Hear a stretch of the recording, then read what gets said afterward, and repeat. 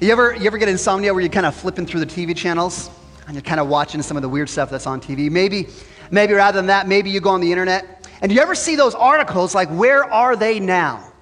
Where maybe you look at maybe like an actor you used to enjoy and you're like, they used to be always in the spotlight and now they're gone. Like, where are they now? Or maybe it's a musician.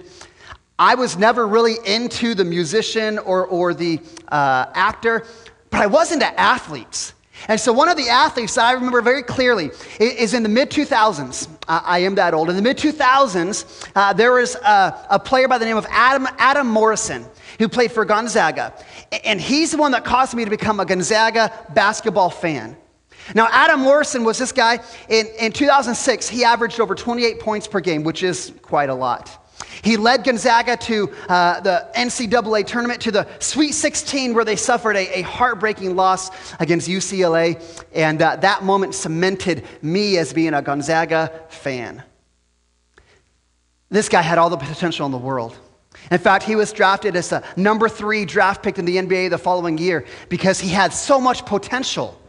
And his rookie season, he had a promising rookie season. Until the next year, he injured his knee. And the injury caused him to be out of basketball for over a year. And when he came back, he didn't have that pep in his step. He missed some of the bounce. And his career kind of went from all this promise, and it just kind of started going down. He became a player that played very sparingly. And after another 2 or 3 years, he was no longer in the NBA. He is often labeled as a bust. Somebody that had all this potential, was a high draft pick, was going to go and do all these great things, and he never achieves it. Currently, Adam Morrison lives outside of Spokane, and he's one of the radio commentators for Gonzaga basketball. But isn't that kind of a familiar story? We hear these stories of people that start great. They have all this potential, but they don't quite finish out very well. They never reach their full potential, or perhaps they end up in disaster. In fact, I remember I've run 2 half marathons in my life. Why? I got a little crazy. That's why. That's just the excuse. Well, the first half marathon, I'm training for it, and I'm like, I can get this time. This is my goal. I can make this time. And so I've trained for it. I'm ready for it. I get to the starting line. And there's all this energy around me. There's people there lined up to cheer people on. I've got my running partner that I will really want to beat. And so I get to this starting line. I've got all this energy, and they say, go. And I take off way too fast. I take off because I'm like, I'm so excited. I just can't hide it. And so I'm running like crazy, and I started out way too fast. And by the time I got to mile 8, 9, 10, I am dying. I'm just dying. I'm trying to get through it. I'm like, my pace just keeps dropping and dropping and dropping because I went out way too fast. And I barely crossed the finish line. I did achieve that goal by 12 seconds. It wasn't a great finish. But it was one of those things where I'm reminded it's not necessarily how you start, it's how you finish. Just think about this. How many of us can think about maybe a friend, maybe a family member, someone that we knew who once loved God.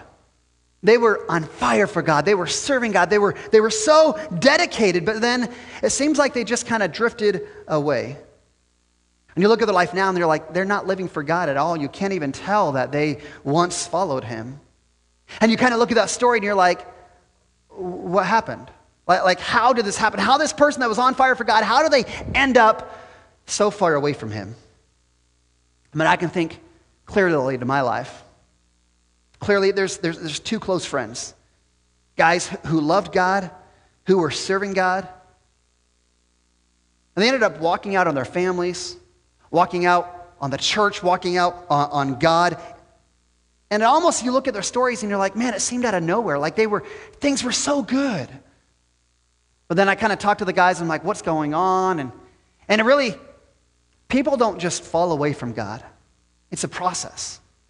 And for these guys, they had a number of little compromises, little sins that they had tolerated until eventually those little compromises boxed out their love and their dedication for God so that they would not finish the race. They would not achieve the goal. And I don't know about you, but I think about those stories. And I don't want us to think, well, I'm better than those guys. I would never do that, because this could happen to any of us. And so the question I want to wrestle with us today is how do we not do that? How do we finish the race well? How do we remain dedicated and finish our faith and our life? And how do we finish the race strong? This past couple of months, we've been in a series that we're calling The Story, where we're trying to grasp the major Bible stories, the major characters, the major commands in the Scripture, Old and New Testament, to see how they point to one bigger story. They're not these little individual things. They're one bigger story that are all pointing us to Jesus.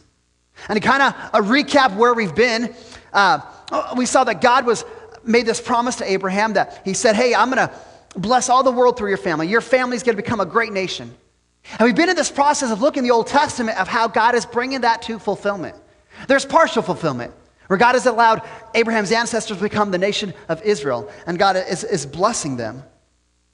And then we saw last week, David became king over Israel. And David was a guy who wasn't perfect, but his life and his heart were aligned to the heart of God. And because of that, God honored David. God blessed David in his leadership and led Israel to a season of peace and prosperity, something they haven't had before. God even, because David's heart was aligned to him, God even made this promise to David. And he said, I promise you that your throne will be established forever. Your throne, that's a pretty good promise to a king. Well, as what usually happens, David eventually dies, and his son Solomon becomes the new king. And Solomon comes in, and this is a great time for Israel. This is maybe the golden era for the nation of Israel, for power and wealth and influence under the reigns of King David and King Solomon. Solomon is starting out well, and he's a very good leader. He sought diplomatic, he brought prosperity to the nation by being a diplomatic leader to be able to figure out how to do trade with other nations and improve their status in the known world. Solomon built the magnificent temple in Jerusalem, the place that was going to house the presence of God. And Solomon also had these two amazing spiritual highs, where Solomon actually got to meet with God. And I'm not talking about meeting a God, like, you know, when you come to church and you get the fuzzies and I'm like, oh, I met with God. No, Solomon actually got to be in the presence of God, to hear his voice. I guess pretty cool for Solomon. And there was one point where God says, Solomon, what do you want? Ask for whatever you want. And Solomon says, I want wisdom. And Solomon became renowned in the world for his wisdom, the wisest man on the earth. Now, when you read the story of Solomon, you can read through the first 10 chapters of 1 Kings. And you read this and you're like, Solomon is great. He's got this great glory. He is successful. He's got wisdom. He's got devotion to God. But then we read the text that Jake read for us this morning, 1 Kings chapter 11. And it's like disaster, right? It said that Solomon, when he was old, his wives turned his heart away after other gods. And his heart was not wholly true to God as the heart of his father was. Verse 6, Solomon did evil in the sight of the Lord, and he did not wholly follow the Lord as David his father had done. And verse 9, it says, the Lord was angry with Solomon because his heart turned away from the Lord, the God of Israel. I don't know about you, but I look at Solomon, I'm like, I don't want to end up like that. I don't want to flame out of my faith. I want to be faithful to the end. And so what I want to do this morning is, because I think Solomon can be like many of us, where maybe we've got some good things going for us. We're successful. We've done this or that. But I want to ask this question: how can we prevent us to flame out? And so we're going to look at the story of Solomon, the wisest man who ever lived, and kind of look at some of his story to say what went wrong. What are the things that went wrong in Solomon's life, and what are the things that we should watch out for in our own life? So simply, we're going to look at three things that brought Solomon down. Number one, the first thing that brought Solomon down was he had an incomplete faith and trust in God. In fact, this is what it said in verse 1. It said Solomon had married many foreign women along with the daughter of Pharaoh. Verse 2, He married them from the nations which the Lord had commanded the people of Israel. Do not enter into marriage with them, and neither they with you. For surely they will turn your hearts after their gods. Yet Solomon clung to these in love. In verse 3 it says he had 700 wives who were princesses and 300 concubines. Now I just got to look at that and be like, Solomon had 1,000 wives. Like, I'm not a smart guy. But I know that's disaster. Like I'm not like Solomon. Come on, bro. But, when we read about the story of Solomon, sometimes we think well, he had all those wives because he was a sex addict. He just, he had a thing for exotic women. But it's not really the case. It's deeper than that. You see, in those days, a king would want to marry another king's daughter. He'd want to marry another king's daughter because what would happen is if I'm a king and I marry your daughter and your daughter's my wife, chances are you're not going to come and attack me. Chances are you're not going to come and try and kill my household and take over my kingdom because I've got your daughter as my wife. It was a thing of security. It was diplomacy.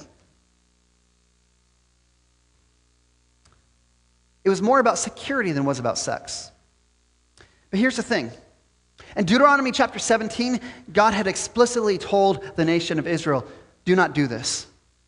Do not take other wives. You do not need security from these treaties with other nations. God's saying, I'm your security.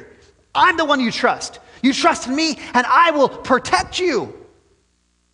But Solomon, again, I would say Solomon is like many of us, where sometimes we're not really satisfied with the promises of God. We're not satisfied with what God says to us. We don't trust God fully.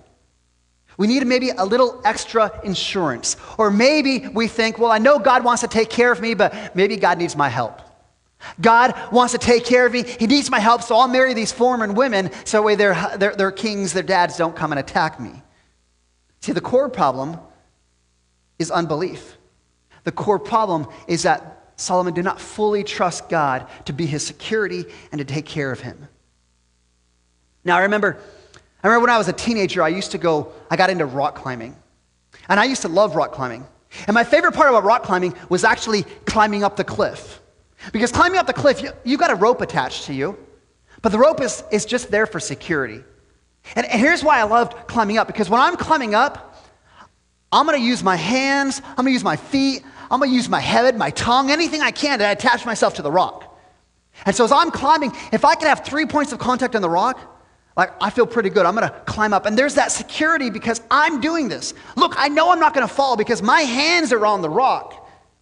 And so I used to love climbing up because, man, I could do this and I could accomplish it. And it was through my strength. And the rope was there in case I fell. And it was good to have that security. But really, I was taking a lot of confidence in myself. Well, then I climb up and they're like, now you need to climb back down. You need to rappel. I'm like, okay. And as I started trying to climb down, I did the reverse of what I did to climb up. I'm holding on with my hands and feet and I'm trying to step down and climb down. And the guy's like, what are you doing? That's not the way to do it. You're gonna hurt yourself. And I'm like, well, no, I'm doing this because this makes me feel more secure. He said, yeah, here's the thing with rappelling. Rappelling, you have to lean back and put your full weight on the rope. The way you go down the mountain, the way you rappel, is you lean back and you essentially walk down the mountain, walk down the cliff. You put your full weight on the rope. The rope's not there for security. The rope is there for everything.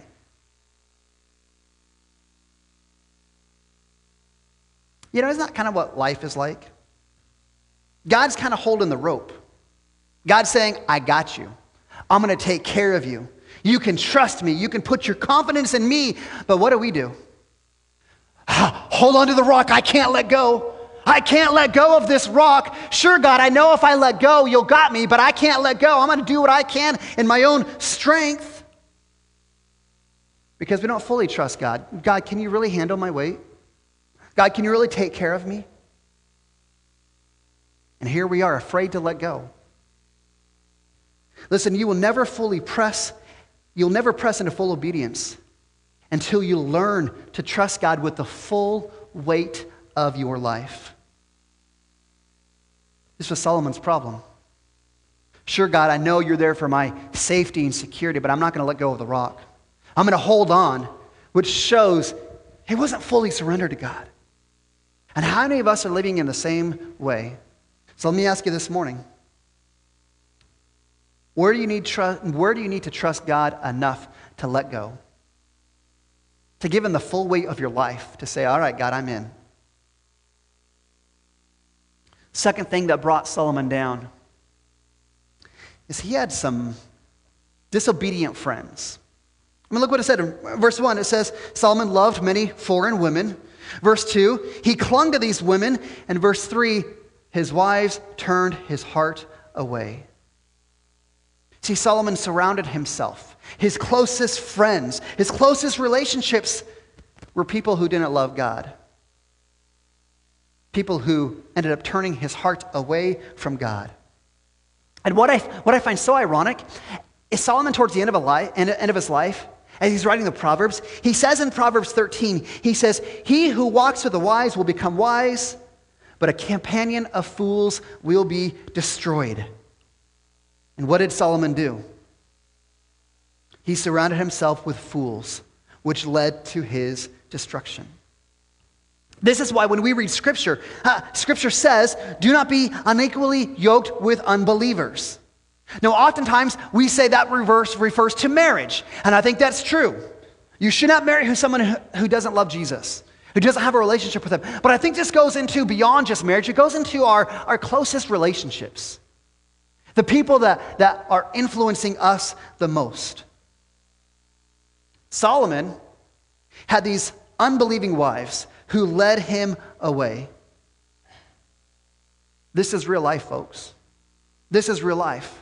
In fact, when I was in youth ministry, I used to tell kids, I used to say, hey, your friends are so significant. You show me your 5 closest friends because you're going to become the average of those 5. I used to say, show me your friends and I'll show you your future.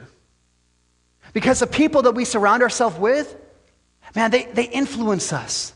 And as we wrestle through some stuff and we're like, man, I don't know what I'm doing here. And they're not telling you, hey, you need to trust God and let go of the rock and trust God to hold your weight. No, they're saying, well, yeah, you need to go and take care of this yourself. You need to do this and that. This is what happened to Solomon. And I know some of you are going to object and say, well, no, Pastor. I know some of my Christian friends. And they were maybe married to an unbeliever, or they had their closest friends that were unbelievers, and God worked it out. God worked it out. And that's true. There are times that happens. God's grace is amazing. But do we honestly think that we can outright just say, God, I'm going to reject what you said to do. I'm going to do things my own way. Yet then expect God to clean up the mess when things fall apart? See, we do this and we think, okay, God, I know you said do not be unequally yoked, but I really want to do it my way. And God, I know you'll take care of it. You know what that is? That's mocking God. And I'm pretty sure Scripture says God will not be mocked. Solomon was brought down from his disobedient friends that he allowed closest in his life. Don't hear me wrong. That doesn't mean we should not be friends with people who are far away from God. We should be. But the question is, who are your closest influences? Who are the people that you allow to speak into your life? Who are the people you are asking advice from? Are they people that are going to finish their race well? Third thing that brought Solomon down was a result of slow, small, subtle compromises. I mean, the story of Solomon, we read about Solomon and we're like, look at all his success. All this good stuff that Solomon did. He was a great king. He brought such greatness to the nation of Israel. He built the temple. He met with God. We're like, Solomon, you're so great. And then you read 1 Kings 11, you're like, it's almost out of nowhere. It's like it's so sudden. But here's the thing. That wasn't the case for Solomon. It's not the case for Solomon or our friends and family who fall away from God. Nobody wakes up one day and says, I'm done with God. I'm not going to live for him anymore. We don't walk away unprovoked. No, we're brought down slowly over a process started with many little, small, subtle compromises. In fact, flip your Bible backwards to 1 Kings chapter 3. 1 Kings chapter 3, verse 1, it says, Solomon made a marriage allegiance with Pharaoh, the king of Egypt. And he took Pharaoh's daughter and brought her to the city of David until he finished his own house and the house of the Lord. See, this is the beginning of Solomon's reign. This is the beginning of his life. What did he do? He took a small step of a compromise. He did exactly what God said don't do. Don't take wives from these other nations. And what does he do? He takes a wife from the other nation. And again, I put myself in Solomon's shoes and I'm like, I can justify it. It's not a big deal. It's just a small thing. I mean, everybody else is just doing it. It doesn't seem so bad. It's not like I'm saying, I don't love you, God. It's not like I'm rejecting God completely. But imagine this. Imagine, again, because it's 80 degrees in this room, imagine if I'm like, hey, let's go get on an airplane and let's fly down to Florida. Let's go down to the Florida Keys. Let's go find some sharks. Let's go visit the mouse. Let's go to Florida together. Okay, so we get in the airplane and we take off, but I turn the direction of the plane just a single degree. We're headed this way. This is Florida, but I just turned just a little bit. I first make that decision. Nobody notices. Seems like we're headed in the right direction. We're headed that way. Maybe we get an hour into the flight and we're like, hey, I think we should be over Utah right now. I don't think we're there. I don't know where we are, but, it'll probably work out. And then 5 hours later, we end up in New York City and we're like, wait, this is not Florida. This is not our destination. We're nowhere near where we wanted to be. That's the story of Solomon, where he made this small, subtle compromise that turned his direction just a little bit. And as he continued moving in that direction, continued to take him farther and farther from where he needed to be. In fact, 1 Kings 3, verse 3, it says, Solomon loved the Lord by walking in statutes as his father David had. But listen to this, but he also sacrificed and burned incense in high places. Oh, he loved God. He never rejected God. But he also loved these other things. His heart was divided. I mean, sure, he lived a good life. Sure, he got the knowledge. Sure, he built some wealth. Sure, he does some things for God. But his heart was divided the entire time. And it leads to chapter 11, where those subtle compromises that he continued to make turned his heart away from God. Slowly, burning out his passion and dedication and faithfulness. In fact, C.S. Lewis said this. He describes small sins and compromises. He describes them as cancer, growing in the background. Never stops growing until it's eaten away all of our desire for God. I think about those stories of people that I know and I love who were on fire for God and who did not finish the race. How true is this? There's little, subtle, small compromises. It's okay, God. It's okay if I do this once. No one's going to care. Well, that leads to another and another, and pretty soon our heart is no longer dedicated to the Lord because we've allowed all these other things in. Result of that? Result of Solomon's compromises? 1 Kings 11, back in our text, verse 11. It says, the Lord said to Solomon, I'm going to tear the kingdom from you and give it to your servant. Yet for the sake of David your father, I'm not going to do it in your days. I'm going to tear the kingdom out from the hand of your son. Verse 13, I'm not going to tear away the entire kingdom. I'll give one tribe to your son for the sake of David and a promise I'd made from him. And see this right here? This is the beginning of the fall of the nation of Israel. In chapter 12, we're going to see that the nation is divided. You've got the northern kingdom, which is what Solomon's servant took over. 10 tribes that followed the servant. And because God loved David and because God was going to keep his promise to David, he left one tribe, the tribe of Judah, that belonged to Solomon's son, remained in his lineage and in his family line. See, I think about the story and I'm like, man, it's easy for us to hold our heads up high and say, well, that'll never happen to me. That'll never happen to me. You know, I bet when Solomon started, he said, this will never happen to me. Look at the example I had in David. My father, he was a man after God's own heart. Of course I'm going to be faithful to God. You see, if we're going to be a people who don't just start out strong, but we're going to be people who finish well, I think it is good and right for us to consider people like Solomon and to learn from the story about what went wrong in their lives so we can learn from that.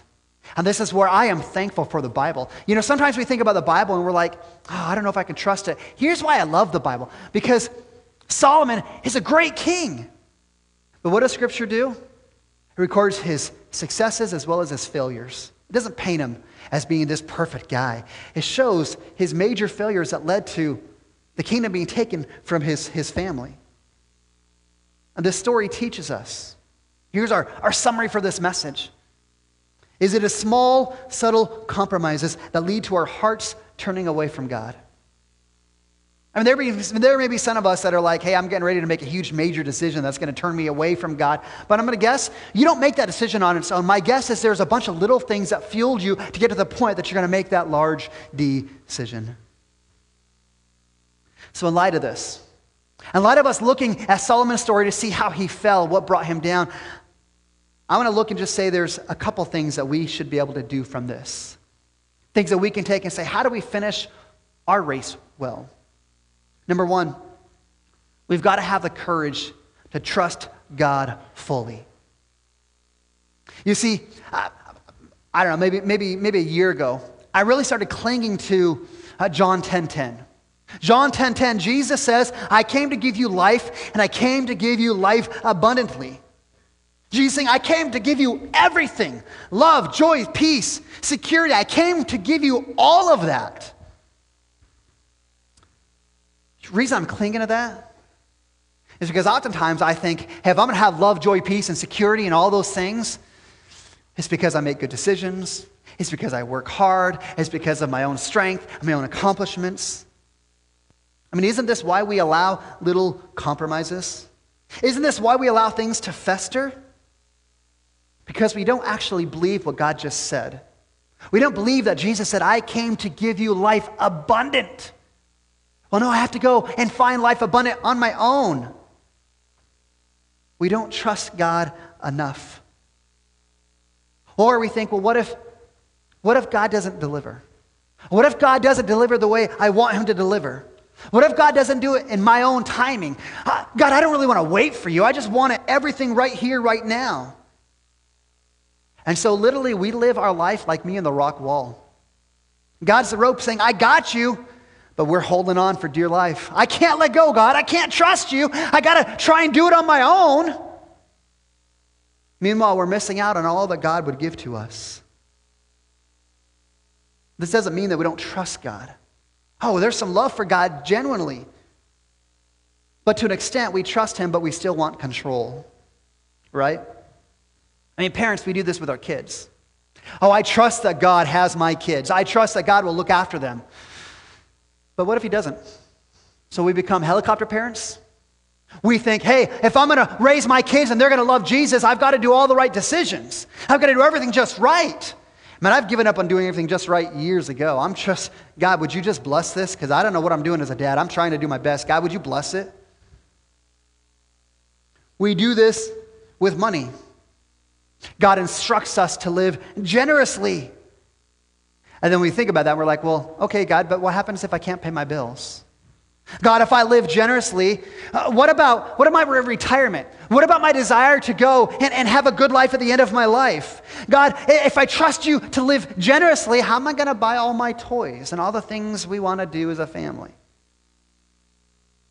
This happens when we are wronged. Somebody wrongs us and we're like, okay, God, I know you said I'm supposed to forgive them. But God, if I forgive them, God, who's going to hold them accountable? God, if I forgive them, won't they take advantage of me again? And we cling to the rock, nursing bitterness because we don't trust that God will actually take care of us. This happens when life throws us a curveball. We get these curveballs in life, something unexpected. We lose a job, We don't make the team. We have an unexpected medical diagnosis. And the curveball comes and we're like, God, you don't have a plan for me. God, I don't think you've got me.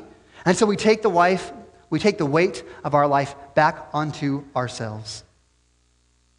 These small compromises, these little insignificant sins, over time they grow like cancer. So we think, well, who cares if I don't take time to read my Bible today? It's okay. Who cares if I don't take time to pray? God knows I love him anyways. Who cares if I skip church a few times? Like, it's not that big of a deal. I mean, who cares if it's just a few bad words? It's not like I'm doing anything bad. It's just a few bad words. Who cares, God, if I numb my pain and my stress with alcohol or eating or lust? You know, God, I'm in a really hard time right now, and I need that to get me through what I'm dealing with. And you see all these little small compromises, all these little small things, they build like a snowball. It starts small and it builds and builds and builds. And pretty soon we've forgotten the Word of God altogether. Pretty soon we haven't been in church in months or years because we made that little decision to skip once or twice. Pretty soon we have the mouth of a sailor. And pretty soon our life shows that we have very little evidence that we have a relationship with God himself. See, Matthew chapter 6, Jesus said you cannot serve two masters. He was talking about money, but I think this applies to every area of our life. You're either serving Jesus or you're not. So I'm asking you this morning, this is why I'm asking you to take courage, to have some courage here. Courage to let go of the wall. Courage to let go of the cliff. To lean back and put your full weight and trust in God. Where do you have courage to let go? Courage to confess those compromises. Courage to say, I'm not going to just keep minimizing these little sins.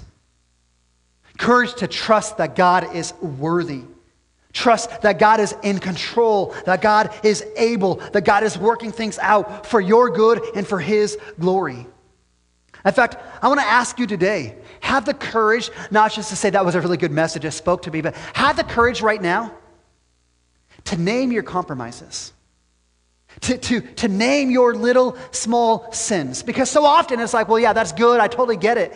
No, actually put a name on it. Yeah, God, I have a hard time trusting you with my kids.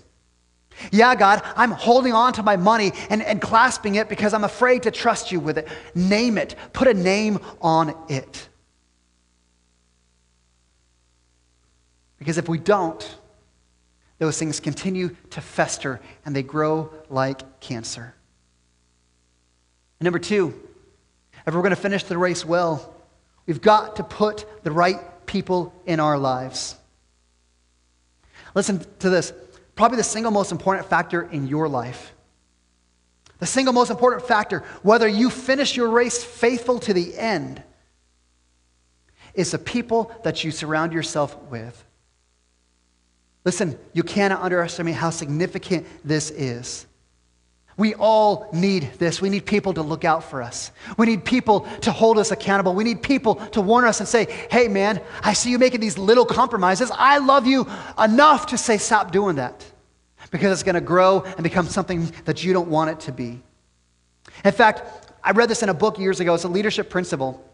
And it said this: most things in your life that you want success, we all have things in our life, these things we want to accomplish. We've got these accomplishments. Most of these accomplishments will not be the result of your big dreams. They'll be the result of the small decisions you make day after day. I'm going to take that idea just a little bit further. See, I love seeing people who are passionate for God. I love seeing people who are on fire. God, I want to do big things for you. God, I want to make a difference in our kingdom. I want a difference in our city. God, I want you to use me and do big things. Listen, I love hearing people like that. But I'll tell you what, it's not just enough hearing people have that big vision. Because that dream, that passion, that desire to do big things for God, if it does not affect their relationships, then your intentions will never become a reality. You want to be faithful to God? You've got to let people around you know, hey, I want to finish my race strong. I want to stay faithful to the end. It's not the big dreams that we dream that determine our future. It's the friendships we choose in the present. The people that we allow around us to encourage us, to love us, to support us, to point us back to the big picture. One of the things we say here at Restoration Church is we are a church, a family that belongs together. That as a church, we desire to be family, to support one another, to love one another, to finish the race well together. And for someone today, this is your invitation. This is your invitation to be a part of the people of God. Not perfect, but be a part of people who are saying, hey, let's finish the race well together. Let's look out for one another. Let's encourage one another. Let's run the race together so we make it to the end together. Some of you, you put the wrong people around you. Maybe this is a day to say, you know what? I need to lean into church and not just be an attender, not just be someone who shows up on Sunday morning, but I got to lean into it, to the community and to the people. Last thing, if we're going to finish the race well, you need more than wisdom. You need a Savior. I mean, Solomon shows us that we needed more than just wisdom. In fact, sometimes what happens when we read the Bible, especially in the Old Testament, we look at the Bible characters and we look and say, hey, we look at David and be like, be like David, be brave, go conquer your Goliaths. We look at people like Gideon. Oh, have the faith of Gideon. Go be like Gideon, have tremendous faith. We look at people like Samson. Be strong like Samson. We look at people like Solomon. We need to be wise and successful like Solomon. But you know what I read from Solomon's story? Solomon had more wisdom in his head than all of us in this room put together. The problem wasn't what was in his head. The problem was right here, in his heart. He had all the wisdom. He had all of it up here. But the problem was in his heart, that his heart had turned away from God. You see, wisdom and the wisdom of God and the will of God is kind of like railroad tracks. Railroad tracks, they tell you where to go. They send you on the direction. The wisdom itself can't push you along the tracks. Wisdom itself can't lead you down that railroad track. It's powerless to move us along. And so I think about God coming to Solomon that day and saying, Solomon, what is it you want? God, Solomon, what do you want? What do you need to be successful, to live for me? Solomon says, I need wisdom. And it wasn't enough to keep his life on the tracks. And many of us in here, many of us listening, we're like, God, if I just had this. I mean, if God were to come to you and say, what is the one thing you need? We have all sorts of answers. God, if I just had this, then I'd be able to live faithfully for you. I'd stay dedicated to you. I'd be happy to serve you. You know, God, if I just had a little bit more wisdom, then I'd be free to serve you. God, if I just had a little bit more money, if I just had a little bit more money, God, then I'd be free to serve you and be faithful to you. God, if I just had a spouse, God, if I just had a better spouse, God, if you would just give us kids, God, if you would just give me a better job, God, if you would just help me to lose weight, God, if you would just help me to get rid of this mental health struggle, God, if I could just have this, then I'd be free and I'd serve you and I'd be faithful to you. All the wisdom of the world did not ultimately matter to Samson. And why? Because the story of Samson is not telling us to be Solomon. The story of Solomon is not telling us to be wise like Solomon. The story of Solomon is telling us that he needed something more than wisdom. No, he needed someone greater than wisdom. And there's going to be one who's going to come after Solomon. His name is Jesus. And he is the source of all wisdom. Wisdom is found in him. Yet his life, the point of his life was not to be someone who teaches wise sayings. No, the point of his life was to die for sinners. He came not to teach, but to save. He suffered for our foolishness so that we could be forgiven, so that he could put his Spirit in us, not just so we would understand the wise thing, but he would give us the desire to actually do it. See, this is where, church, I love you. I love the chance to be your pastor, to be in your life. And I tell you what, I look at us and I'm like, I love what God's doing here. I'm excited to see what the future holds for us. What I don't want is I don't want any of us to end up like Solomon. People who somehow started out good, started strong, had all the potential, somehow went off the rails, to not finish their race, to drop the ball, to lose their first love. No, church, I want to run this race together. I want to see all that God can do through us. That we would say, like the Apostle Paul, that we have fought the good fight. We have finished the race, and we have kept the faith. And that's the story of Solomon for us this morning. We don't just need wisdom or a relationship or a job. We need a Savior. Let's pray.